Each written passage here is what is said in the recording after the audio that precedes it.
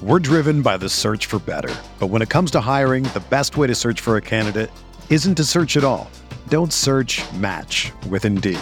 Indeed is your matching and hiring platform with over 350 million global monthly visitors, according to Indeed data, and a matching engine that helps you find quality candidates fast. Ditch the busy work. Use Indeed for scheduling, screening, and messaging so you can connect with candidates faster. Leveraging over 140 million qualifications and preferences every day, Indeed's matching engine is constantly learning from your preferences, so the more you use Indeed, the better it gets. Join more than 3.5 million businesses worldwide that use Indeed to hire great talent fast. And listeners of this show will get a $75 sponsored job credit to get your jobs more visibility at Indeed.com/Blue Wire. Just go to Indeed.com/Blue Wire right now and support our show by saying that you heard about Indeed on this podcast. That's Indeed.com/Blue Wire. Terms and conditions apply. Need to hire? You need Indeed.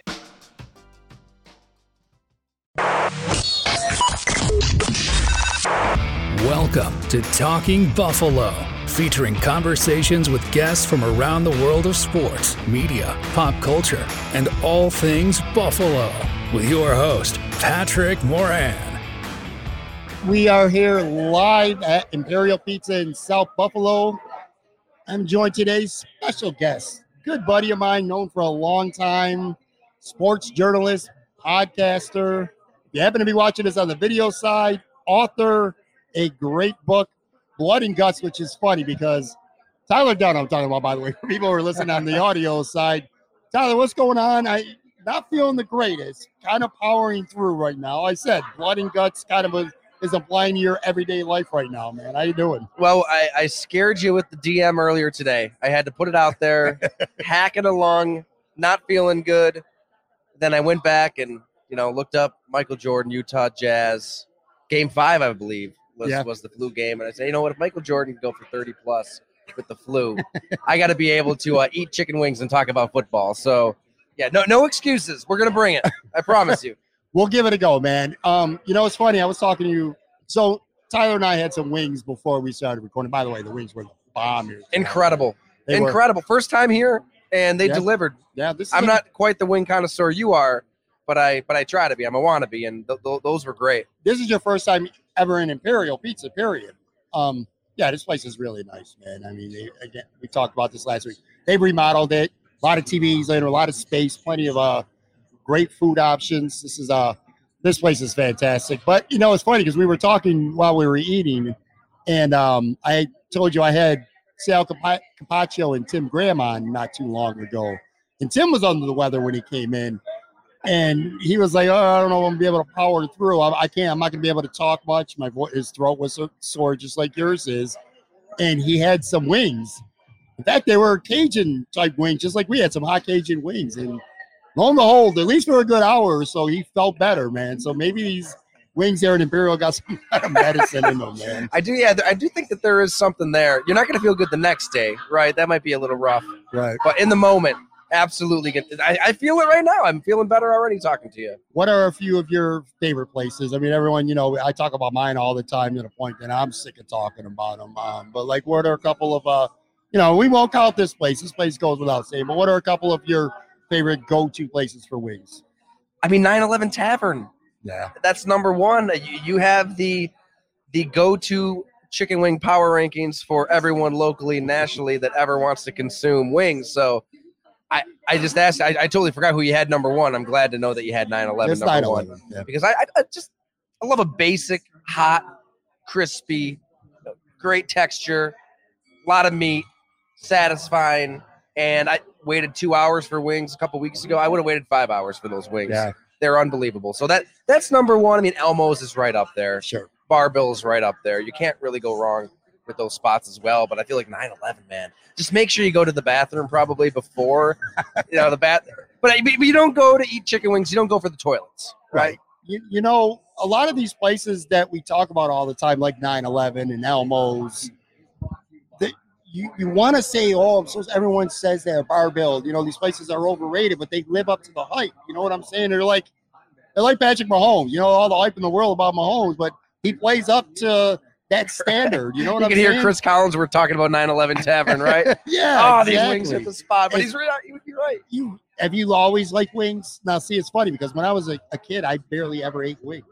I didn't like the sauce. So if I ever did have a wing, it would be plain. Like, it would just plain. I'm a very plain eater. It took me a long time to have any sauce. And then it would just be like maybe garlic parm, or then I would have mild, and I worked my way up to medium.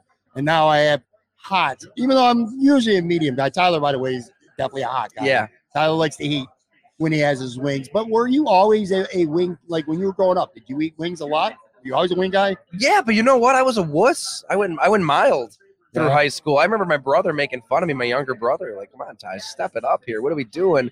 And I think as I lost hair on my head, as I maybe got a little hair on my chest and got a little older, a little wiser, you kind of work your way up the chicken wing, because you gotta have some spice. You gotta have some zap, some zing. You can still enjoy the wing when it's hot, but growing up in the southern tier, Randy's up the river was always the go-to wing spot. Just outside of St. Bonaventure University. So I remember going to Bonna games with my brother, my dad, and we worked that Randy's trip. How far away did you grow up from here? Like right now, we're in the heart of South Buffalo here, Abbott Road. Like, and by the way, I know you're not too familiar with South Buffalo, but I say this all the time. There's two, and I'm sure where you grew up, you have a place or two that's like a staple of that neighborhood. Like in South Buffalo, for food, it's Imperial Pizza. Yeah. If you want to go get your drink on, it's Doc Sullivan's, a little bar down the road, a very popular Irish bar. But like, how far away did you grow up from here? Like, where are a couple of the spots where you grew up? No doubt. Yeah, I grew up in Salamanca, Great Valley, about an hour south of Buffalo. Went to school at Ellicottville, so we graduated probably like 45. Yeah, out in the farms of Ellicottville, Great Valley, New York. So yeah, grew up down there, loved it, played sports, football, basketball. We actually had our sectional championships here. Be honest with the people. What type of football player were you in high school? Oh, I can't talk about myself like that. Come on. Were you all right? You're an all right player.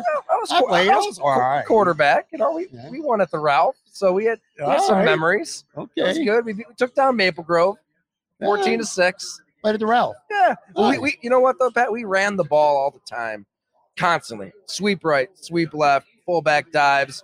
That was our lead blocker on the sweep. But what we would do is bring everybody up to the line, the corners, the safeties, and then we had a speed receiver, and I would just throw a bomb to him, and it worked every game. So it was a simple formula, but people couldn't figure it out. We're going to talk about your book. We're going to talk about your Substack. We're talking about your podcast. We'll talk some Bills, talk some NFL. Nobody wants Uncle Rico reliving their high school football days, right? And you know what? You don't want to talk about an hour. No, I think it's I do. I think it's fun, and I still look back fondly playing high school football. Yeah. I look back now and I'm like, I wasn't as good as I probably thought I was at the time. In fact, I know I wasn't. But anyway, so last week I had Damone Harris on, who's from Buffalo, born and raised, went to Bishop Simon High School, walk on at UB, plays in the NFL. Now he's got a Super Bowl ring. He won a ring with the Kansas City Chiefs a couple of years ago.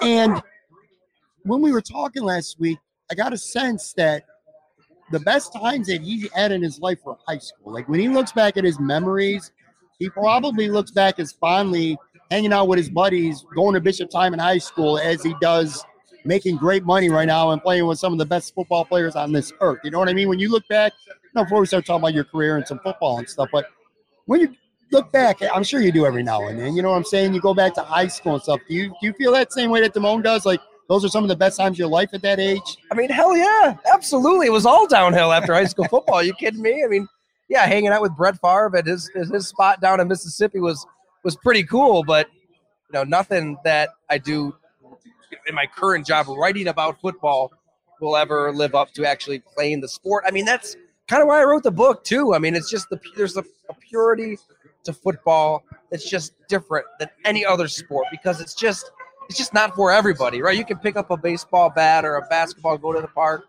play with your buddies, but it's different when you put a helmet on, shoulder pads, and the injury risk is high. Sure. You're under the lights. The pressure is, at maximum capacity. I just loved all of that. There's something intoxicating about the sport. And I feel like you really learn life lessons in football that, I mean, you can still get in other sports. Sure. But it is just different in football. I remember Chris Borland even mentioned this once.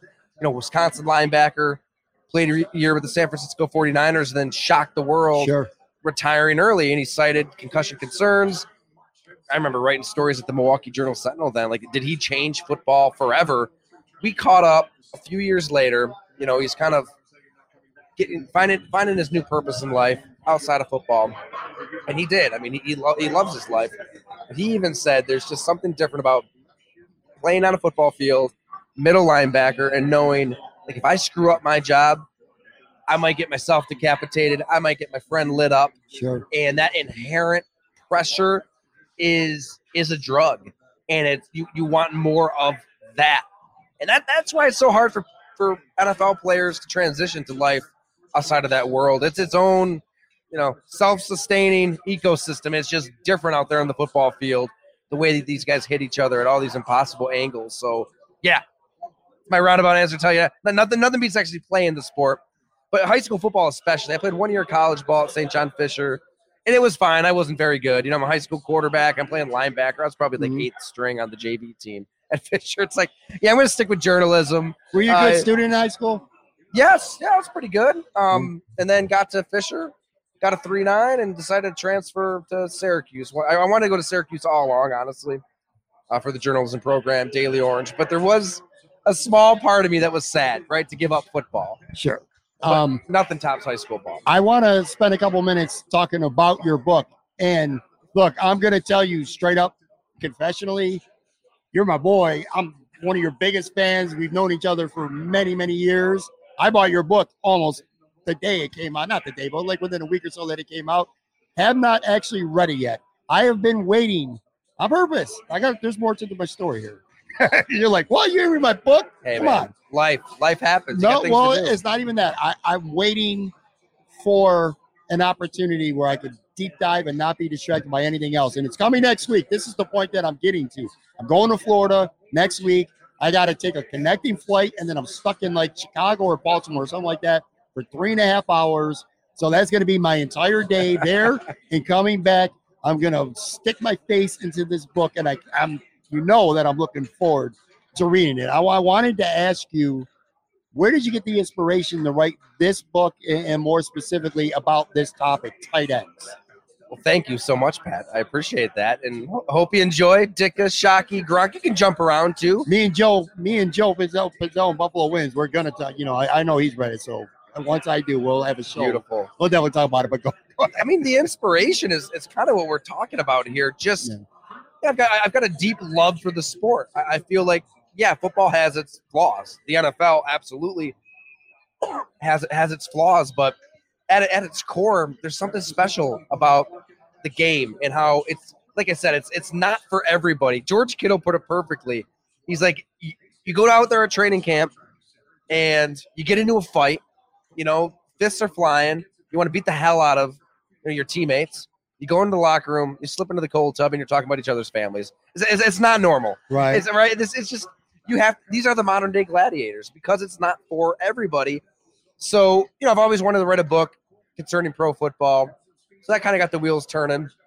And then you think, okay, what is the one position, the one player that kind of embodies everything we love about the sport? And to me, it's the tight end. You've got to block, you've got to run up the seam and catch a clutch. Touchdown on 3rd and 8 with 70,000 screaming fans, right? It's the grit, it's the grime, it's the glory. It's all of that kind of wrapped into one. And you've got some wild personalities. So I thought it'd be fun to just, go down to Mike Dicka's golf course, talk to him while he's having a stogie, go to Miami Beach, throw drinks back with Jeremy Shockey, Jackie Smith in St. Louis, unbelievable, Gronk, Tony Gonzalez. I didn't know what to expect from Tony Gonzalez. He was very polished on television. Sure, yeah. He was the most unfiltered tight end of them all. Really? He didn't give a shit. Oh, man, his stories, wow, I think are going to blow people's minds, especially when it comes to a certain former Buffalo Bills coach, Mike Mularkey, and they nearly threw down in the locker room. Oh, man, he wanted to beat the hell out of Mike Mularkey. And I talked to Mike Mularkey, too. He had so many words he felt the same. They, I mean, not to go down that road, but like, Mularkey was an old school tight end. Mm-hmm. He believed the tight end should be exactly that, tight in the line, blocking. And Atlanta trades for Tony Gonzalez. Mularkey's thinking, why in the hell did you give me Tony Gonzalez? Tony Gonzalez, after his first meeting with Mike Mularkey, watching clips of Mark Bruner beat people up in the trenches, is thinking, why in the hell did you trade for me? They didn't even want each other, right? It was like a doomed arranged marriage. So it all kind of came to a head when Tony Gonzalez is stuck on reception 999 for his career, and Malarkey isn't calling plays for him in a meaningless game against Tampa Bay. So, yeah, they clashed in the locker room. I'll just leave it there. There's more to the story. But yeah, I think that's where it started, Pat. And a lot of it too is like everybody. I watch these games on Sunday.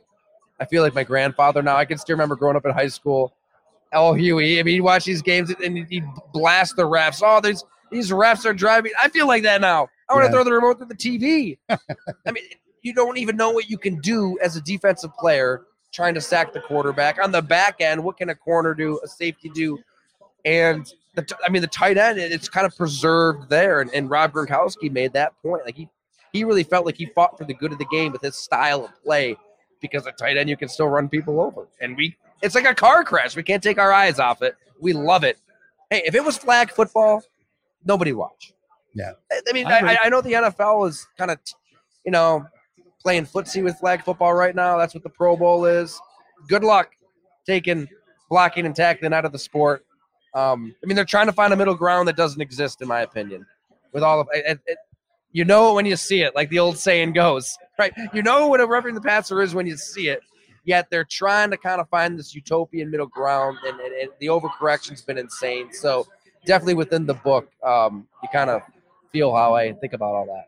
Talk about how long did it take you from the inception of this book when you said, this is the book that I want to write, okay? From when you made that decision, the process of putting everything together to the book being available right now, literally, for somebody to go online and to purchase. What was that process like? How long did the process take? And just take us inside a little bit, the process of actually writing a book. It's one thing, you've been a reporter all your life, you've been a sports journal, write beautiful, long-form stories, stuff like that. But writing a book, I would imagine, because I can only imagine because I've never tried, it's a whole different animal having to sit down and pen a book. Tell about that process a little bit. It is, man. It's an animal, a different animal. Yeah. I think I had an amazing publisher, 12 Publishing. Sean Desmond was awesome, an incredible literary agent. Daniel Greenberg was great. And I that relationship helped a lot. I approached it like I approached my current job. I've always approached covering sports. Like, each chapter is its own long-form story. So each chapter features a tight end, from Dallas Clark to Jimmy Graham to Rob Gronkowski, Jackie Smithers, 15 altogether. So that helped. I mean, that definitely allowed me to jump around a little bit and then weave a narrative together after the fact. I'd still suggest reading it, from the front of the book to the back to kind of track the evolution. But that helped. I signed the book contract, I want to say, July of last year. And so Serafino, our son, was born that same month. So we've got a newborn. We've got Ella, our daughters, 1 going on 2, going on 3. It was chaos in the Dunne household, and I'm unbelievably fortunate to have an amazing wife who Gina. You knew her before. Gina's awesome. We even met. So she took out a lot at home, and you know what? That probably what eats up a lot of time, and every writer will tell you the same thing. It's the transcribing of interviews. Mm-hmm. First of all, I should backtrack. I traveled around the country. I wanted to talk to these tight ends in person. I didn't want to just do it solely off of research or Zooms or phone calls. Right. I want it to be like in Mike Ditka's element, right? In Tony Gonzalez's element, Shockey, all of these guys, make it as real as possible.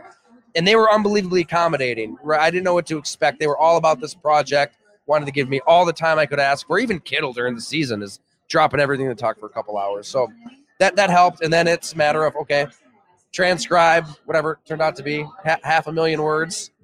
It eats up a lot of time. So a lot of time. I think for the most part, I'd wake up at like 3 a.m. and get that pot of coffee on and just start transcribing, start writing. And it just kind of was piece by piece. Time management's got to be, really strict when you're doing something like this as a project, because you have your own business, go along that you're right working on, and a book and a wife and children, like you said, young children. It really is, man. That time management is everything. I also want to talk, and by the way, if you happen to be watching this on the video side right now, I got to get one of these sweet hoodies. I should have brought you one. What the hell? It's all right. Next time. one of my favorite things about you want to hear that, you hear the term all the time, Ty, where people say, well, I bet it myself. You hear it all the time. A lot of times it's true too. Your case, like quite literally, that's what you did. I mean, like quite literally. For people, everybody pretty much knows, but people don't. Ty's covered the Green Bay Packers. Ty's worked for the Buffalo News. You were a features writer for like 4 years at the Bleacher Report. And then you start a Substack, which again, you literally betted on yourself that your brand, your style, you're your own boss. This launched in late, like 2020, I believe, right? Yeah, right, November 2020. Talk about, you don't give every single little detail that went into it, but what was the straw for you? What made you say that this is what I want to do, and I think that I could do it well and be successful and build a nice base of subscribers? People are going to want to read my work. I mean, breaking news, sports media, print media, not in a good place. No. Right?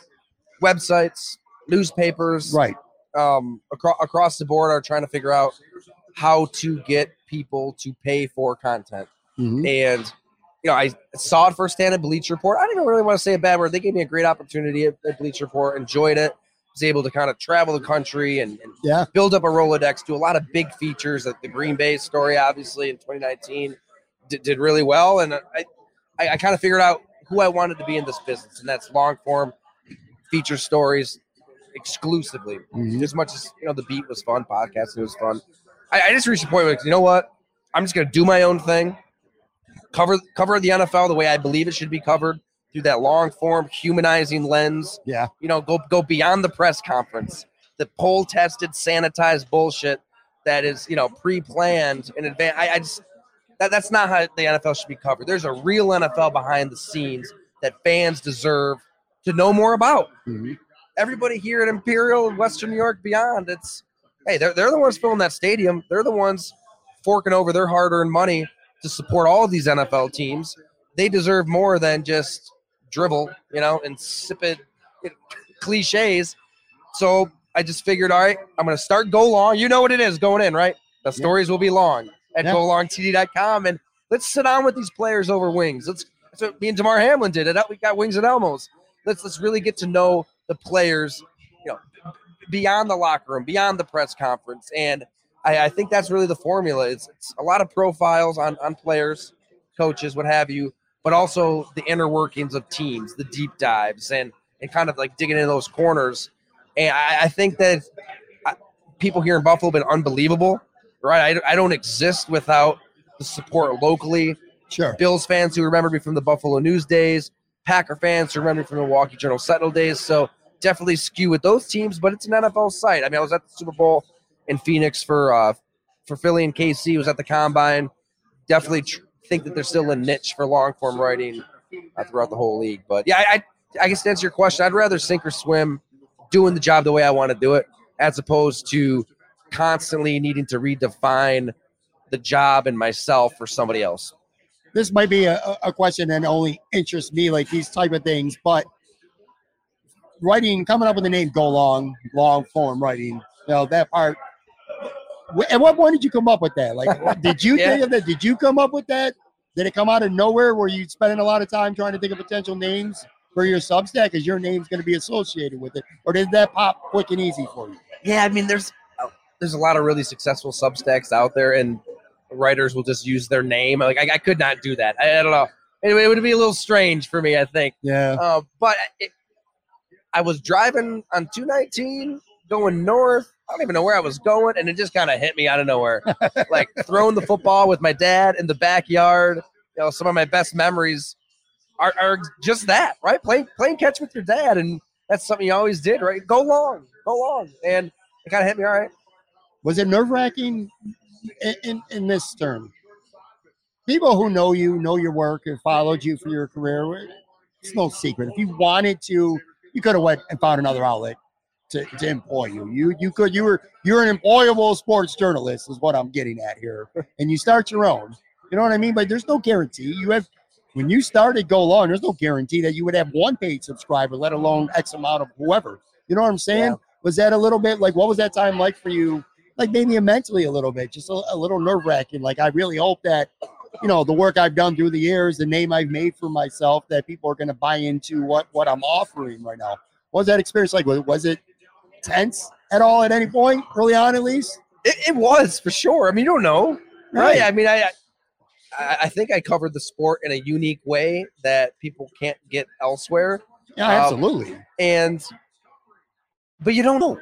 I mean, it's hard for people to bust out that credit card and punch in a number. We all live that lifestyle. Like, me and my wife just ripped through a great show on HBO Max, The Outsider. Really good show. I enjoyed it. I'm like, man, do I really want to keep this? Is there more on it? Of course there's more. There's a million great shows on HBO. So I ended up putting it back in. But just that act is, I get it. It's hard for people to take that leap and trust something that they're investing their money in, but more importantly, their time. Everybody's so busy all the time. You've got to be doing 10 things at once in 2023. I get all that. I'm asking people to sit down and read a story for 15, 20 minutes. So I didn't know how people would react to that, but I knew it didn't need to take the world by storm, that this could be a niche. There are people out there who want to learn and are curious, and they'll carve out a little bit of their day to read. So I just kind of trusted that, and it worked out. I think what helped me, Pat, was I couldn't launch Go Long until November 2020 contractually. So Bleacher Report kind of got everybody in one fell swoop, and a lot of people had to wait until a certain date before you could do anything non-compete wise. So that gave me time to plan, right, and figure out what I'm going to do and really put a plan of attack together, get some story ideas ready to roll. I think the two-parter I had on Josh Allen really helped. I don't think many fans knew that this was a team with an owner who loved Patrick Mahomes before anybody else did. And then I did a big takeout on Mike Zimmer, a story on the Green Bay Packers. So kind of coming out of the gates, guns ablazing, definitely helped as well. We talked about it over some wings here, which again, the wings are really good. But one of the things we were discussing at dinner tonight was your story about 13 seconds. And Joe from Queens, I call him Joe from Queens, at Buffalo Wins on Twitter, who I did tell you, if you want to know the best compliment that anyone can give Tyler Dunne right now, is that Joe likes him. Because Joe don't like anybody in the sports media. No offense to everyone. I love a lot. I like you, Joe. I like you. He's a Go Long OG. He is a Go Long. Who came up with the idea for the Zoom happy hours. I have to give credit where credit's due. That is all Joe. Good dude. We literally dedicated an entire episode of this podcast talking about your story, because at the time nobody, and it was frustrating. I mean, I think Joe's a little, he exaggerates and gets a little fired up at the media. I'm not like that, man. I love most of these guys and women who cover sports around here. But anyway, he had a good point, because nobody was talking about this at the time. Like, where are some answers to what happened? People had opportunities, and Ty was the one person who dug in and put a feature story out. That was, I don't know. I think that was, if there wasn't already a turning point before, I think that was one of your turning points for sure. But a lot of people really respected and enjoyed that story, even if it's not what they wanted to read, because it wasn't rosy and cheery. You know what I mean? But fans wanted to know what the hell happened. Yes. They deserve to know what the hell happened. Yeah. I mean, you're talking multiple generations of tortured Bills fans here. You could go before the Super Bowl losses, right? But the Super Bowl losses, Music City Miracle, the drought, all this. And you've got a team and a quarterback that was Super Bowl caliber. Yeah. Josh Allen was on an all-time heater.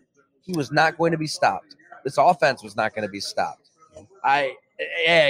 Loved what they got going in Cincinnati. Joe Burrow, it's a fun freaking team. And I went down there a bunch this past season. I don't see them going to Orchard Park and winning in an AFC Championship game.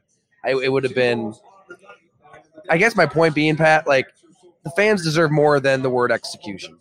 I just thought that was a weak, unbelievably weak explanation for what happened in an all-time meltdown of a loss for the Buffalo Bills, because you cover this game long enough, you know what that's code for. A lot of coaches, I heard this in Green Bay all the time, talking to Mike McCarthy, Tom Capers. When they use the word execution, it's, what was called, what was right. On the field, it wasn't executed. That's on the players. So that kind of rubbed me the wrong way. And I'm thinking, all right, is he just kind of being like that with us in the media, with fans? Of course, internally, players and coaches know what happened. Sure. They deserve it. and they didn't know. They didn't have a clue. And you're not going to watch film of a playoff loss, right? You're cleaning out your locker room. You're getting out of there the next day. But still, there were guys in the team that were upset that they didn't really get closure, and they wanted to talk about it. So we talked to them about it and just tried to piece together what happened. I think there's still a lot of confusion as to what happened, but yeah, they on that kickoff coverage, and I want people to subscribe and read the story. I don't want to give too much away, right? But they believed it was a squib. Right. It was not, obviously. And then the defensive coverage, I think the DBs were lined up in about 5 zip codes away from the stadium. One of the things that I love that you do with Go Long that I respect a lot is you reinvest in your work. Here's what I mean. You have X amount of paid subscribers.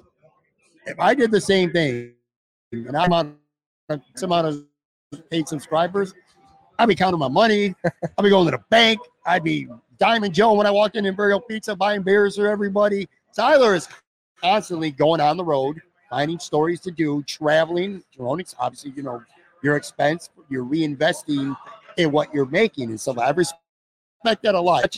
Just sit at home and write all your stories from home and make a couple phone calls. I mean, you're on the road and you're traveling and you're doing a lot. Again, I mean, I'm fortunate with Gina's able to stay at home with the kids. That allows me to do it. Sure. She's unbelievable. But I really do believe you've got to be there if you care. You're going to learn so much more about a player's life at dinner, sharing food. People are happy when they eat food. And they get a couple drinks in them, right? Yeah. They're going to open up. It's just I feel like that you're going to make a totally different story if you're actually in person with a player than you would on a phone call, on a Zoom. It's just it's night and day, and it's absolutely worth, as you put, reinvesting in the company. I really thought it was important to be at the Super Bowl, regardless of who was in it. Yeah. Let's cover this big event. We're going to be there to cover it day in and day out. Same with the Combine, but yeah, mainly with these long form stories. And there's a lot of ways you can do these type of stories, right? I try not to solely depend on teams for access. I mean, agencies. I've known enough players myself. I can reach out directly. So it kind of is. You have kind of a legendary Rolodex, by the way. That's well known in local sports media circles. I've heard that an awful lot, by the way. Just throwing it out there. Yeah. I feel like an old man at this point. So I better have a big Rolodex. In all seriousness, I feel like what you're doing now, what you started, what you did, is I think you're a little bit ahead of the curve right now. When it comes, I think in the next 2 to 3 to 5 years, I think you're going to start to see more and more people who have made a nice name for themselves. Maybe whether it's somebody from the Buffalo News or somebody from Sports Illustrated or tons of outlets like that. They're going to say, you know what, I'm going to do my own thing, man. I'm going to have my own Substack, and I know people are doing it now. Varying levels of success. But I think in the coming years, I think you're going to start to see less and less talented, well-known people working at Sports Illustrated and the Bleacher Report and all these places. And I think you're going to start to see more of what you're doing now. I appreciate that. I think it's the future. I'm obviously biased, but I love Substack. Totally. It's a great platform. It's so user-friendly, which is what writers want technologically. What you have going on here with your podcast, I'll just say it blows us away, right? We've got one mic and some headphones, and we're throwing back a few beers at Fatty. I love it, though. We talked about this. I love your podcast in part for that. I mean, I love the content, but I actually love that concept. It feels like two dudes over some beers with sometimes, somewhat shitty equipment. You know what I'm saying? But it feels like an authentic podcast. Podcasting has become being in a TV studio in some cases. You know what I'm saying? It's like, might as well just have your own TV show. It's totally. So, but yeah, I mean, to answer your question, I think that's the future. I think that it's, I want all of these newspapers to succeed. I want all these sites to succeed. I want there to be this insatiable desire from a general populace to learn more about their favorite teams and players and pay for it. But Twitter has made us a dumber species in general. Social media has. Don't get me going on Twitter. No. But it's just everybody wants stuff free. And I'm kind of relying on the other end of the spectrum. I guess all that fast food is important. We want to fatten up on the double quarter pounders of cheese and we're refreshing Twitter all day and we want the updates in real time. But I want to go that 24-ounce steak end of the spectrum and no, we're gonna give you quality. Sure. You're gonna have to pay a little bit for it, but we're gonna go there. We're gonna talk to these people and we're gonna spend days and weeks working on something. Then I've been unbelievably fortunate. There's enough people out there that it supports our family. Yeah, absolutely. All right, we're going to take a real quick break. More with Tyler Dunne from Go Long right after this quick break. We're driven by the search for better. But when it comes to hiring, the best way to search for a candidate isn't to search at all. Don't search, match with Indeed. Indeed is your matching and hiring platform with over 350 million global monthly visitors, according to Indeed data, and a matching engine that helps you find quality candidates fast. Ditch the busy work. Use Indeed for scheduling, screening, and messaging so you can connect with candidates faster. Leveraging over 140 million qualifications and preferences every day, Indeed's matching engine is constantly learning from your preferences, so the more you use Indeed, the better it gets.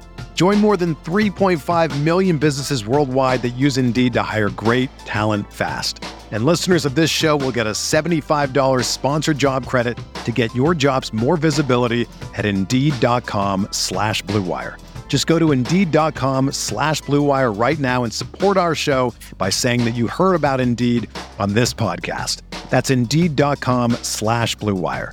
Terms and conditions apply. Need to hire? You need Indeed. Everyone is talking about magnesium. It's all you hear about. But why? What do we know about magnesium? Well, magnesium is the number one mineral that 75% of Americans are deficient in. If you are a woman over 35, magnesium will help you rediscover balance, energy, and vitality. Magnesium supports more than 300 enzymatic reactions in your body, including those involved in hormonal balance. From functional medicine doctors to mental well-being and female hormone experts, we all know that magnesium is the one mineral to improve all aspects of well-being and health. But which one? Magnesium Breakthrough from Bioptimizers, the trusted choice recommended by leading experts with 7 best-absorbed forms of magnesium to ensure your body receives the support it needs for overall well-being. Go to bioptimizers.com/balance today and use code BALANCE10 for 10% off. Support your journey to wellness at bioptimizers.com/balance. Magnesium Breakthrough from Bioptimizers, your foundation to optimal health and vitality. All right, we're back here at Imperial Pizza. By the way, I got to throw this out there. I think I forgot this last week. We were talking about this at dinner. Their prices are their prices. You're going to pay for good food, good service, good atmosphere. You know what I'm saying? They're not the most expensive place, but they're not the cheapest either. However, I'm telling you, bro, their lunch specials right here, 11 to 4, 5 wings, and a beef on whack or a hamburger, and a pint of beer, $12. Or you get a half sub with 5 wings and a pint of beer for $12. Imperial Pizza as the best lunch special. I had to look at it for myself. I thought you were BSing me. That's no, a steal. It's great, man. I really do. I really love this place. And thank you again, Imperial, for sponsoring this show, and for Tyler for being here tonight. All right, so we're talking about the writing stuff. Obviously, audio stuff interests me greatly as well. You have done now 2 seasons with your podcast, but branching off from that, the Isaiah McKenzie Show, part of your brand. You've done that for 2 seasons now. I watch it all the time on YouTube. And a couple months ago, I did actually go to Mister's, and I caught you and Isaiah doing a show. Talk to me a little bit about Isaiah. Again, you've been doing it for 2 seasons now. I think he's an interesting character, and I mean that in a complimentary way. I like him as a person. He entertains me. It feels like on your show, he's pretty candid. You know how it is with athletes. Sometimes it might take a little bit for them to get loose and, give more informative answers, but he gets there. And when he does, yeah. When he does, he gives them really, and he's pretty candid, pretty blunt, man. On a funny side, and also sometimes on a serious side. You had an episode when you guys were discussing what happened with DeMar. I mean, he was very, candid about that. I was like, whoa, he's talking about, the dilemma about playing again and stuff like that. So really interesting show. But talk about Isaiah, just like what it's been like these last 2 seasons being with him on the show. No doubt. I mean, in the same vein, just wanting to give fans something different, something real, and so fortunate that Mr. stepped up. I mean, they journalistically, right? I mean, I'm not paying Isaiah a dime. I just want to be the host, put it on the site, give fans a side of the game that they can't get anywhere else. And Misters is willing to be that host for us, which is great. I mean, they were so good to work with these past 2 seasons. I guess Isaiah, I hear that a lot. Why Isaiah? How did that start? How did it start? I'm going to ask you. It's not the first person to ask you, but I'll ask it. So I got to know him for a feature that first year, start and go long, ahead of the AFC Championship game against Kansas City, I believe. And I found his life story to be just wild. And where he comes from, I mean, he'd see dead bodies on his doorstep. He later on the show told the story of a bullet like literally grazing his skin. I mean, a centimeter the other direction. And we never know who Isaiah is. Sure. I mean, that's compelling in itself. But his personality, you just put it great. Like can seem quiet at first. Yeah. And, short-winded at first. But once he gets rolling, once he gets opened up, he's legendary. Yeah. I mean, he came on one of my first happy hours for the subscribers and told this crazy story of when he might have been 10, 11 years old, the prank he pulled on his grandmother where he pretended to be dead, like in the bathtub, like covered himself in fake blood. And he waited for the cops to come and the house is just full of people, waited for everybody to be right there and then just stepped up and said, "Hey guys," that's diabolical. I mean, it still cracks me up. So I don't know, like that off season, I was trying to think of a player, a personality, somebody that would just want to take fans along the ups and downs of a season, right? Something real, start to finish, and what it's like to play in the NFL. And there's been ups and downs with Isaiah, and he relives it all authentically that setting. And I think this past season especially, he was way more open than he was even the first season. And he was great the first season talking about why I didn't go to Notre Dame because sex. He was told you can't have sex. I remember that. Decommitted. I watched I've seen almost every episode. He also had a really funny story this past season about the courtship of his girlfriend. Oh my God! Which congratulations! Yeah, they're engaged. Yes. I did not know that. It's official. That is awesome. He is in love. I mean, he is deep in love, and she is a doll, unbelievable person. She's at all the shows as well. But that story, definitely people. I mean, it'd probably take us an hour to tell that story. It's worth digging through the archives. Go through the archives and find that episode. That might have been the same episode as the DeMar Hamlin one. I think it might have been. Boy, they all blur together. You'd probably know better than me. I'm not positive, but I think so. But anyway, yeah, with him, you could clearly tell the first couple minutes, a little bit short-winded, and then he gets into the show. And then by the end, because you always give the audience opportunity to ask questions, which I think is really, really cool. And he's the one who all right, I got more. Come on, I got more time. Exactly. He's the one. Usually the athlete's the one who's like, all right, I'm on a real tight schedule. I got to get out of here. But he's the one who's kind of imploring people. Got to ask you, and this is kind of going to be a little bit of a segue into some Bills talk. Do you think there's obviously you're hopeful that there's going to be a season 3 of the Isaiah McKenzie show? Are you get a sense that there's going to be a season 3 of the Isaiah McKenzie show? And by that, I mean, do you anticipate Isaiah McKenzie being back this year at Buffalo? He is under contract. We'll put that out there. And it's not like some enormous cap hit either. So, right. He doesn't make nearly as much money as he could have made for another team. He chose to stay in Buffalo. He did. For less money. I mean, and he signed early too. Exactly. I think, right, they have an out, I believe, in his contract if they want to get out of it. Why would you, though? It's obviously they've got to draft a wide receiver. Breaking news, the Buffalo Bills need a wide receiver. And they haven't taken one in the first 3 rounds ever with this coach and GM. So how does that affect Isaiah McKenzie if you bring in 1, 2, 3 receivers? I think he still has a role. I mean, he can be a nifty, useful utility knife for you in your offense. And in terms of being the slot guy, it just didn't work out like he had hoped. I mean, training camp, he's lighting it up. He's a star of training camp. And sorry, I'm hacking a lung here. Well, fight through it, baby. We're good. All right, Jordan, Utah. Let's do this. Oh, thank you. Appreciate that. I feel like he probably caught a lot more. Obviously, I do the show with him, so maybe I'm being a big softy here, Pat. He had a few drops, but Isaiah was pretty honest. He said he was open a lot. He was. And when you look at that all 22, when you zoom out, and Maybe it was because he had a drop or two. Josh just wasn't throwing him the ball. I think that the offense under Ken Dorsey was different than Brian Daboll, where it seemed very boom or bust, right? It's either big plays or nothing, as opposed to a rhythmic, timing-based, one play setting up another with Daboll. I mean, there was a flow to that offense. This offense really didn't have that flow. That affects the slot receiver in it, because that slot receiver is basically a running game. I mean, you're trying to get 6-7 yard chunks down the field. They didn't have that. So maybe it was scheme. But he's so beloved in the locker room. He's such a leader. Guys love him. I mean, that stuff matters, too, for a team that is trying to win a Super Bowl. I think he'll be around. Yeah, I think you'll see a season 3. I hope so, man. I like him. I like him on the field, and I like him off the field, man. And I do have a soft place for people that I like, frankly. Do you feel like there's a lot of pressure right now on Brandon Beane to keep up with the Mahomeses and the Burrows of the league? As we take this late Thursday night live, nothing has broken any Bills news. We've heard reports, Adam Schefter put it out there, that it's expected that Tremaine Edmonds and Jordan Poyer are both going to leave.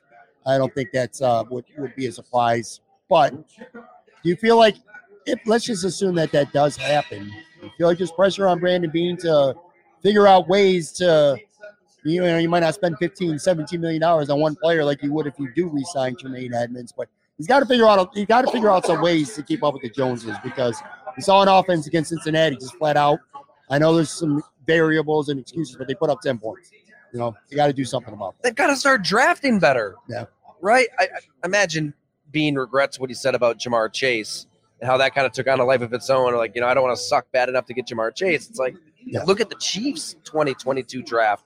You had contributions from the first round all the way down to Pacheco in the 7th round. I mean, right. DBs picking off passes, making Joe Burrow's life hell. A running back who runs like his life depends on it. Sky Moore made plays. And a receiver. I don't know. They've got it. I mean, everybody knows this, but once you pay the quarterback, it's harder to just hand out blank checks like the Bills were able to do for a while, which means the guys that you draft, even if they're in the 4th, even the 5th round, they have to become starters early in their careers, and they're just not getting that. I think Mahomes and Burrow combined for, I want to say like 120-something dropbacks the last 3 playoffs, and the Bills have, 4 sacks, 5 sacks. Yeah. And that's with premium draft capital. So the Von Miller injury obviously hurt. He was playing incredible. He was worth the contract when he was healthy. But even outside of that, the players that you've drafted just – Gregory Rousseau showed promise. Maybe he does take a big step. They're going to need it. But Boogie Basham, AJ Epinesa, Ed Oliver – I mean, I'll even put linebacker Tremaine Edmonds in there. I know he's a polarizing figure. We'll probably do a whole show on him, but when it mattered against playoff teams, he's getting bowled over against Cincinnati. Ed Oliver is getting bowled over. These are hot picks. These are core players. So are we going to judge the Bills on regular season success? I feel like we're past that. Division. They've had 13-win seasons. That's great. But these Super Bowl windows, they come and go. You've got to demand more out of your team, and they're going to have to demand more, and it's going to be tough because they don't have the money to just go shopping this week. Do you feel like, what do you think the vibe will be with Bills fans right now if they lose Evans, they lose Poyer, and they really don't do much in free agency? Do you feel like fans are going to be frustrated over the and I'm not saying necessarily that it's the wrong approach to not do a lot in free agency, but if they lose 2 key players and they replace them with a dime a dozen depth guys, the Jameson Crowders of the world, what do you think the vibe's going to be right now with fans? Because I feel like there's a little pent-up frustration that maybe hasn't fully come to the surface. But to your point now, regular season success shouldn't be the judging point anymore. I think fans will be frustrated because remember last year, 13 seconds just, reaching into the chest and grabbing your heart out kind of loss. Yeah. It went that pain kind of went away quickly when Von Miller signed. That gave everybody a reason to get pretty jacked up. Yeah. They're not going to be able to add a player that way this year. So what will fans think? I don't know. I think the Bills fans are pretty smart. I know Edmonds is, there's some stands out there. They love him, and he's a good player. I'm not saying he's a bad player, but I think that the memory of the Cincinnati game, similar to the memory of the Chief losses in the Houston loss. You've got to that game is so much more important than anything that happened in the regular season. I don't think it's the end of the world if you lose Tremaine Edmonds. I love Jordan Poyer. I think they should have found a way to get a deal done because you don't know life without him. It's not going to be the end of the world without a safety at his age, but you've got to have somebody ready to replace him. And they don't know if DeMar Hamlin is a totally different story. You don't know if he's going to even play football. Right, sure. You have to draft the safety, draft the linebacker. You're going to have to find a lot of players in the draft. You know what? They're going to have to get year 1 to year 2 jumps out of guys, year 2 to year 3 jumps. James Cook is going to have to take on a bigger role. I think a player like that can get you excited if you're a Bills fan. You can expect a big jump out of somebody who did a little bit last season, and now they're going to be counted on to do a lot. If you're Brandon Beane, are you allocating resources that you do have, and there won't be no Von Miller signings, and I take him for his word when it comes to that this year. But you lose Poyer, Edmonds, whatever. If you're Brandon Beane, are you allocating more resources to the offense? Do you want to get better on offense, even if it comes at the expense of, maybe you're not as good on defense because you replace Edmonds and Poyer with lesser than players. But then you got to also look, Ty, that let's not forget who the head coach is. And is he going to be that kind of coach that's going to say, all right, man, I'm going to take some lumps on defense, but my offense is going to score a lot more points? I don't know if that fits here. Well, I think the Buffalo Bills' success is going to come down to a philosophical change. Go back to that Cincinnati game, end of the first half, 4th and 10, 4th and 11, but you're in Cincinnati territory. You know your defense cannot stop anybody. Joe Burrow is completing passes to 7 different receivers before the first quarter is even over. Mm-hmm. Joe Mixon in that running game just embarrassing you up front. You're not going to stop anybody. And you punt. You try to pin them and just get out of the half alive. That was an opportunity to try to redictate the terms of the game. Make this a shootout. Go for it. You might not get it. Well, you might get it. Yeah. You've got Josh freaking Allen. Think positively. Score, get the ball to start the second half, score again, make Cincinnati chase you. And it was the same thing, the last play of the third quarter, so basically the fourth quarter when it's 4th and 2, and you punt. You really think you're going to get 2 stops in the fourth quarter? Absolutely not. I mean, I think it was a failure to have a sense of the moment, the game, and your own identity as a team. And he's a defensive coach, and this is what you saw out of the Marvin Lewises, the Marty Schottenheimers. These are really good coaches. John Fox. These are guys who have won a lot of games, but you've got a window with a top 5, maybe a top 3 quarterback. You need to think offense in every possible way, whether it's in the moment in the game or right now in the offseason and how you build your roster. And they've been thinking defense for 5 years. They've been drafting defensive players nonstop. That tells you Sean McDermott's fingerprints are all over these decisions, right? I mean, remember, he brought Brandon Beane in. But I do think that everybody has to come to an agreement that now, what more proof do you need? Add a weapon. I can't even get mad at Gabe Davis for the 3rd and 2 before that 4th and 2, the deep ball where he has a tomahawk out of his hands. Yeah. I mean, he's a 4th-round pick. What more can you ask out of a 4th-round pick than what he did this season? It's on management. It's on coaching. They got to look in the mirror and realize their best chance to win a Super Bowl is by outscoring the other team, not by playing coffin corner field position ball. One of the things when it comes to Jordan Poyer, I mean, he said it on his own podcast, so it's not like rumor and speculation. He said it with his own mouth.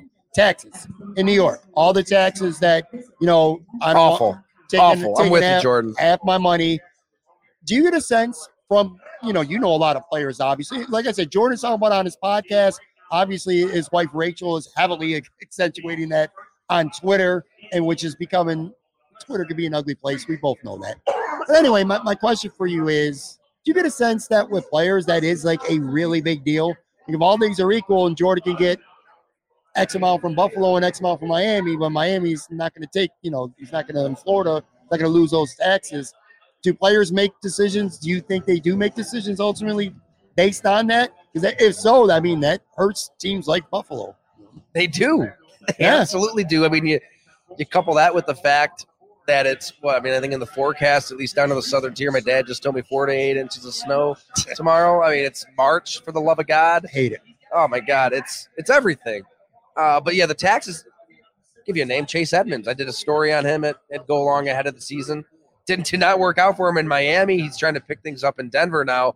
But he thought he was going to be a Buffalo Bill. And when we sat down and talked about it, he said, yeah, I loved everything about the team, Josh Allen, the offense, my role. He goes, then I took a look at the taxes in New York State versus the taxes in Florida. And I'm not going to lie, I chose the Miami Dolphins. I mean, that was like the number one reason why. Wow. The taxes. I mean, granted, he loved at the time the offense, Mike McDaniel, and how they kind of use their backs. That stuff mattered as well. But in the moment, yeah, I think it is, and it's one of those things you can only figure out anecdotally, and it's something that a lot of these players aren't going to broadcast. But can you get Kathy Hochul on the phone and talk about his taxes? I mean, he said it tongue in cheek, but he's probably drives him nuts a little bit too. Sure. You know what? I look at a player like Jordan Poyer for what it's worth, and I'm a big Jordan Poyer fan. I always have been. 6 really good years in Buffalo, kind of an outcast in Cleveland.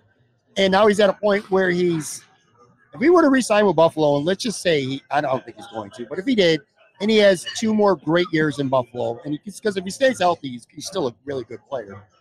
He's probably going up someday on that Wall of Fame 15 years from now. 8 great years in Buffalo, tons of stats, leader, great player. If you go to Miami or Dallas, you're just another good player on a team your last 1 or 2 years. But you're getting paid. I understand it. It's easy for me to say that because I'm not losing a couple $1 million a year. You know what I'm saying? By going to Buffalo instead of Dallas or Miami. But I kind of wish players, especially if they're rich players, because I'm going to be honest. Like I said, between what Jordan said on the podcast and what Rachel was fighting with some Bills, not even Bills fans, just fans about with New York State and taxes. It's a bad look when rich people are complaining about it. I mean, I'm not saying don't make your decisions based on it, but when you're outwardly going at people who are poor and can barely scrape up enough money to go get season tickets to watch you guys play football, it feels like it's kind of a bad look to be outwardly bitching about taxes. Like I wish that players like Jordan or just other players on other teams would kind of factor in legacy if it's even close to equal. I mean, if you're talking $5 million difference, it's one thing. If it's close, you feel like if it was you, once you care about that legacy, it's easy for us to say, sure. But the legacy matters. You're right. I saw it often in Green Bay where, Greg Jennings, he went to the Minnesota Vikings. All he did was answer our questions in the media. I called him up, asked him about Aaron Rodgers. He answered honestly. And for a while, he got into the Packers Hall of Fame, but he was kind of a pariah. I mean, fans would attack this guy who literally was a Super Bowl hero, had the play of the game in the Super Bowl. And here you have Aaron Rodgers calling him, quote unquote, irrelevant. I mean, just insane for just being honest and sharing his own stories.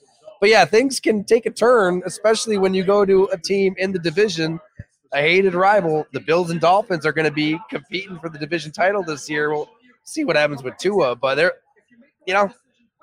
these things can. I'm not saying that he has gone that road by being honest and talking about taxes and Buffalo and the weather, but I don't think he liked it here I'm outside of football stuff.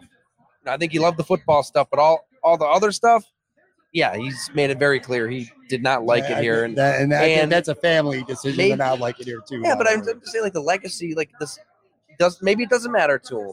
Right. Maybe it doesn't. I go back and I'm not going to hate on him for it. I'm just saying how I would be, but I'm not going to hate on a guy who's it's easy. Again, I'm going to give up $3 million just so I can have that great old legacy. Hell no, I get it. I'm just saying. There is something cool about it, though. Like a guy who plays for one team for so long and comes back as a conquering hero. Like, you see those guys in markets. I wonder how close they really are. That's what I don't know.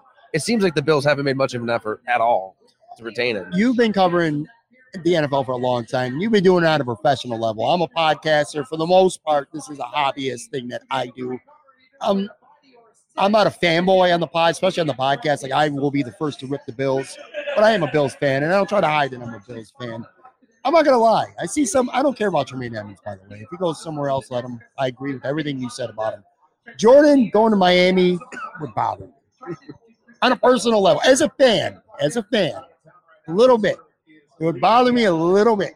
Like, if he makes a big play, like, especially if it was in Miami and the fans are going nuts, because he makes a big hit and jars the ball loose from James Cook, I'm like that, and they keep pointing the game, I'm going to get pissed off. As a fan. Just saying. By the way, I forgot to ask you. Got Vic Fangio. Huh? Dialing it up now. Vic Fangio. One of the best D coordinators. Were you surprised? I forgot to ask you this. Were you surprised the way Leslie Frazier, from what you've heard, being around the combine, stuff like that. I mean, the timing of it, you a little bit surprised? Yeah, it's strange. Yeah. The timing is odd. We're not going to sit here and call Brandon Beane a liar. I mean, he laid out the timeline, right? They were surprised. A week before the combine anyway, said Leslie Frazier, he had taken that time off and said he wanted to step away. But then it gets weird when the announcement is, okay, he'll return to coaching 2024, but then Beane basically said, yeah, it's not going to be in Buffalo. Yeah. Right. I mean, was he, you see this all of the time after bad playoff losses. Somebody is made the scapegoat. Somebody falls on the sword. Usually it happens right after that game. It feels like he was gently nudged out the door, / maybe Frazier wanted to go. Maybe he was a little tired of the same thing every year. You never see winning teams with a quarterback like Josh Allen see this much change on the coaching staff. Yeah. You really don't. I mean, Chad Hall going to Jacksonville, both sides of the ball, a lot of coaches just making lateral moves before having the opportunity maybe take advantage of winning a lot of games with Josh Allen. It's strange. I don't know what to make of it, honestly. It surprised me. Here's where it didn't surprise me, though. Al Holcomb was hired as the senior defensive assistant early in the offseason. And Jim Onis got into this on our podcast, right? Remember, Jim Onis, Doug Whaley, they hired Sean McDermott before they were let go after the draft. But Jim said how back then the choice of defensive coordinator was between Al Holcomb and Leslie Frazier. So 6 years later, kind of gets the other guy. So, and he's a Carolina guy. So McDermott, he's had a liking to Al Holcomb for a while. I have to also ask about Stephon Diggs. By the way, this has been a pretty frustrating offseason as a fan, too, because of stuff like the timing with the Frazier stuff.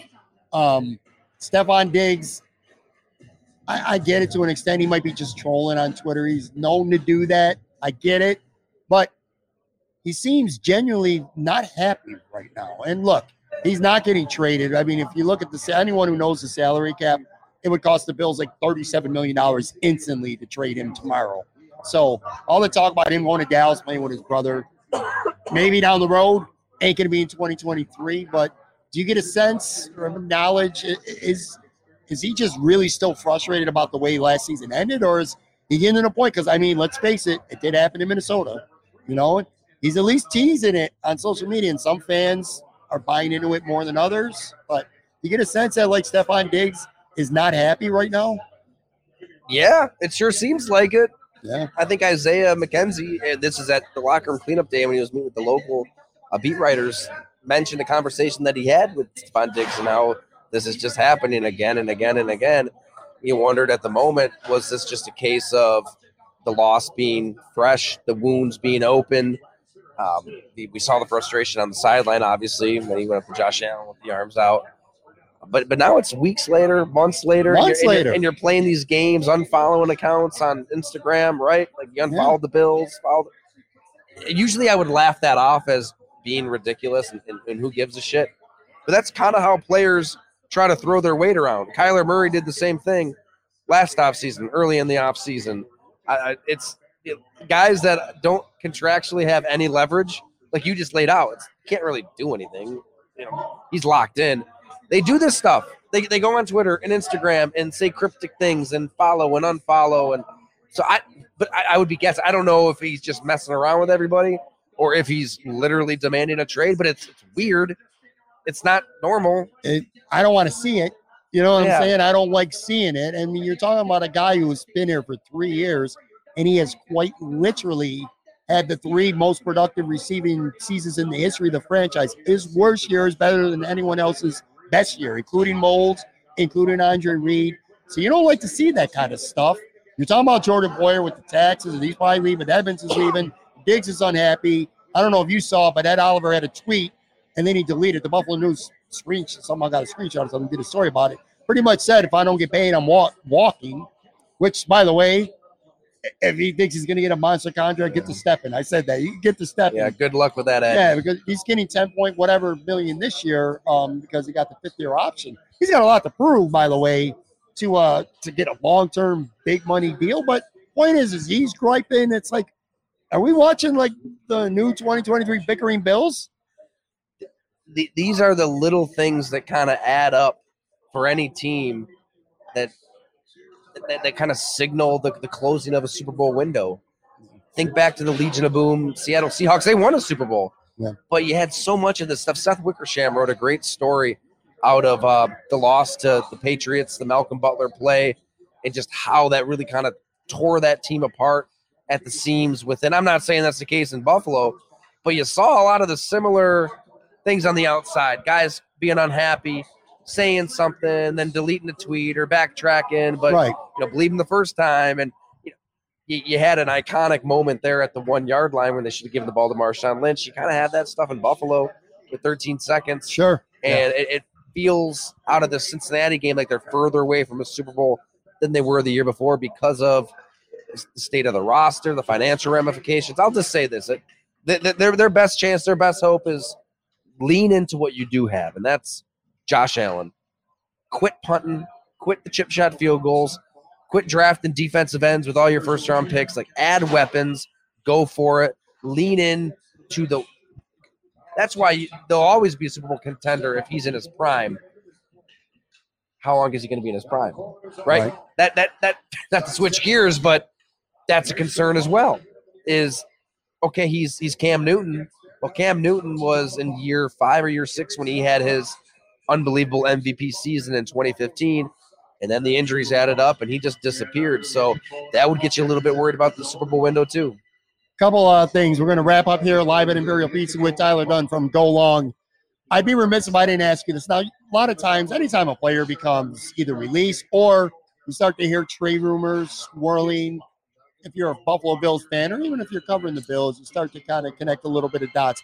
I got to ask you this because the guy who runs Imperial Pizza, his name's Dave. Great guy, by the way. He big Derrick Henry guy. So I'd be remiss if I didn't ask you this. Can you see a scenario where Brandon Beane would pull that trigger? And if so, what kind of fit would that be? Because it's odd. I mean, he's a powerful running back. And so on one hand, I'm like, it's kind of not, doesn't fit this style of offense. On the other hand, you're going to play a nickel defense and have Derrick Henry in the backfield all day? Go ahead. We're going to run for $180 on you each week. And it kind of would fit a little bit of that conservative Sean McDermott nature. I don't know. Do you think there's any piece of that, or is that like? I kind of love it now that I think about it, because in Tennessee with Ryan Tannehill, I mean, they're loading the box to stop Derrick Henry. Yeah. And he still's averaging over 5 yards a carry, running people over. Now, he's got a lot of miles on the odometer. He's getting up there. You have to think. He's an old 29, it feels like. God, I mean, he still looks really damn good. If it's 1 year, I don't know what the contract. Yeah, he's got 1 year left on his deal. How much would it cost? About $11 million. I would absolutely do that. Yeah. Yeah, I would be that. It's something different. It's something you have to account for. If it's for 1 year, he's got one good year left. He's never faced soft defensive fronts. I've always been a big Derrick Henry fan. I mean, I think he's unlike any running back in the game this generation. Just got like an extraterrestrial out there. Why not? Right? I think that's what it's going to take, though. It's going to take, one or two one-year deals, right? Bills have been linked to some well-known running backs over the last few years, and rumored at least trade interest with Christian McCaffrey, or Saquon Barkley, Alvin Kamara last year. So I feel like it might make short-term sense. That's what I'm saying. Like a Juju Smith-Schuster to Kansas City last year, where they got him unbelievably cheap. Yeah. And boy, the bang for the buck that they got out of that signing was huge. It's going to be something like that. The right player at the right position with the right personality, that with the incentive to ball out and have a career year because they want to get paid the next year. Dalvin Cook, by the way, is reportedly looking to get traded too. His brother plays in Buffalo. That would definitely be interesting. Two more quick things here. Lamar Jackson. What do you see going on with that? What's playing out? It's pretty obvious. Owners do not want to pay him that Deshaun Watson guarantee money. We call it collusion or not collusion, whatever. But it seems like he's going to have a really hard time getting the contract that he wants. Where do you see him ultimately playing next year? And I use the word collusion lightly, but it sure seems like it. And J.J. Watt, Richard Sherman, a lot of players came out and said, this this is weird to see team accounts, team Twitter accounts, retweeting reporters saying we don't want anything to do with Lamar Jackson. Right. And because the NFL does not want anybody following Jimmy Haslam's lead in Cleveland. They don't want fully guaranteed contracts to quarterbacks, let alone $230 million guaranteed. And if I'm Lamar, heck yeah, I'd start there and want more than that. When you're better than Deshaun Watson is right now, I get it. I mean, he should have an agent negotiating for him so he doesn't have to hear the bad stuff about his game. Right? I mean, an agent is such an important buffer for all of that. I'm sure the relationship between Lamar and Baltimore has gone downhill because they're having the hard conversations directly with Lamar Jackson. Mm-hmm. But I guess where I stand, it's insane to me that it got to this point. It's been 2 years of this. Give me 5 guaranteed years of Lamar Jackson, whatever it costs, even if it takes up a fifth of your salary cap. I think you've got a better shot at winning the Super Bowl in those 5 years than you do hitting reset, trying to start over at quarterback, even with 2 first-round picks that a team would give you. What are you going to do? Break in Tyler Huntley, draft somebody, sign Jacoby Brissett? Right. Like, good luck. You did the hard part. You found him. You kind of tripped into him because you took Hayden Hurst ahead of Lamar Jackson in that same draft. I don't know. I feel like they're overthinking this one, and they're really going to regret it if he's not playing quarterback for Baltimore. But it looks like he's not really getting the money he wants out there from another team. What is the offer sheet that he is signed to by another team if it gets to that? I don't know. I have no idea where this is going to go. I guess if I was going to throw a prediction out, I know Washington came out and said they weren't interested. One renegade owner, one rogue owner, Dan Snyder would fit that bill because Dan Snyder wants the Commanders to look nice and pretty to a prospective owner and just try to sell them for $7 billion. Well, if you trade for Lamar Jackson, all of a sudden your controversy-ridden franchise that can't get out of its own way is must-see TV. Last question here, man. I know that you know very well a certain quarterback who plays for the Packers who I personally hate very much. I do not like Aaron Rodgers. I'm sorry. I'm not an Aaron Rodgers guy at all. But it's understandable. That aside, he's going to the Jets, ain't he? Yes. Yeah. I don't know when people are listening to this or watching this, but yeah, I'd be surprised if he doesn't go to the Jets at this point. It's Green Bay's moving on. Hell, Bob said it at the site. Bob again. 3 weeks ago. They've moved on to Jordan Love. They're tired of Aaron Rodgers. Disgusted was the word he used that sent people into a tizzy. But it's true. They've moved on. Everything else is a matter of compensation, trade partner, semantics, right? Making Aaron feel like this is his decision because you're dealing with a different personality down those lines. And the Jets have a desperate owner in Woody Johnson who, they whiffed on Sam Darnold. They whiffed on Zach Wilson. They want a veteran for that roster to win now. And they're flying to see. I don't know how it doesn't happen at this point.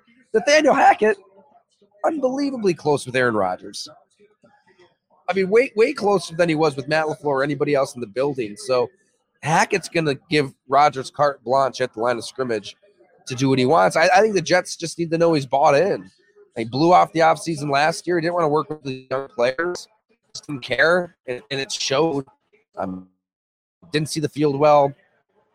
The receivers, they couldn't keep up with his audibles and signals, and then his legs weren't underneath him. He just couldn't escape the jams he used to. So if he's rejuvenated and he wants to stick it to people like you and I, Pat, and prove he can still play quarterback at 39, it's worth it for the Jets, and obviously it's worth it for the Packers. They got to move on. Darkness retreat. Isn't that funny, though? Like, if you're going on a darkness retreat, fine. Cool. I see the benefits. We're all addicted to screens to a sickening degree. But then just go on the darkness retreat. Just go. Like, you don't need to announce it on national television, return, and while you're only texting the Packers GM, Brian Gutekunst, because you didn't even talk to him, you sit down with Aubrey Marcus and, bare your soul for over an hour about taking dumps in the dark before you even talk to the GM for the – like, fine, darkness retreat, great, but, like, he couldn't wait to tell us all about it. Tyler, I have emerged from my darkness retreat to end this podcast with a hot take. And this is going to be proof that whether you like to hear it or whether you don't, people watching or listening, I'm not a fanboy, man. This is what I'm going to tell you. The Jets get Aaron Rodgers. I think by the time the offseason's over, you can make a very fair case that I think the Jets might be the best, on paper, the best team in that division. Now, I still think Josh Allen's a better quarterback than Aaron Rodgers, and that means a lot. But I like the Jets roster with Zach Wilson right now. It's like, go get a quarterback. Jets are good, man. That defense is good. That front four is good. You got maybe the best corner of football already. Garrett Wilson is great. Breece Hall is really good. The line's all right. I mean, Vera Tucker was hurt last year. They still got some capital. Becton was hurt. Yeah. The Jets are for real, man. You know, we're talking Buffalo, Miami, Buffalo. You better throw the Jets in there, especially if they get Aaron Rodgers. I mean, yeah, as hypercritical as I've been of Aaron Rodgers, I'm totally with you. Yeah. He plays at his best when he's pissed off. Yeah. And he has, it's funny, in the past, he's kind of poo-pooed the argument that he took his game to an MVP level after the Jordan Love pick. And then on this podcast, talking about his darkness retreat, he basically said that was the case, that they drafted my replacement and I won 2 MVPs. This would motivate Aaron Rodgers, right? I do think every quarterback this side of Tom Brady is going to fall off that cliff at 40. It's just inevitable. You see it with everybody. I mean, Manning, Breeze, Marino, Big Ben, Eli Manning, Phillip Rivers. They all become shells of themselves at this exact age. So that would worry me. But the team is really good. They've drafted. It's what a dichotomy. I mean, Joe Douglas is drafted so well, but they've just whiffed so terribly at quarterback that this could be a move. I think they're a playoff team. I don't think that they overtake the Bills, but I think the Jets get into the playoffs. I think you have 3 playoff teams: the Bills, the Jets, and the Dolphins. Yeah, I'll tell you, Aaron Rodgers doesn't need to be MVP Rodgers anymore. He just needs to be adequate, and I think the Jets are going to be very much in the mix. Anyway, that will do it for this episode. Make sure you follow Ty on Twitter at Ty Dunne. Subscribe, go long, go get the book, man. Blood and Guts.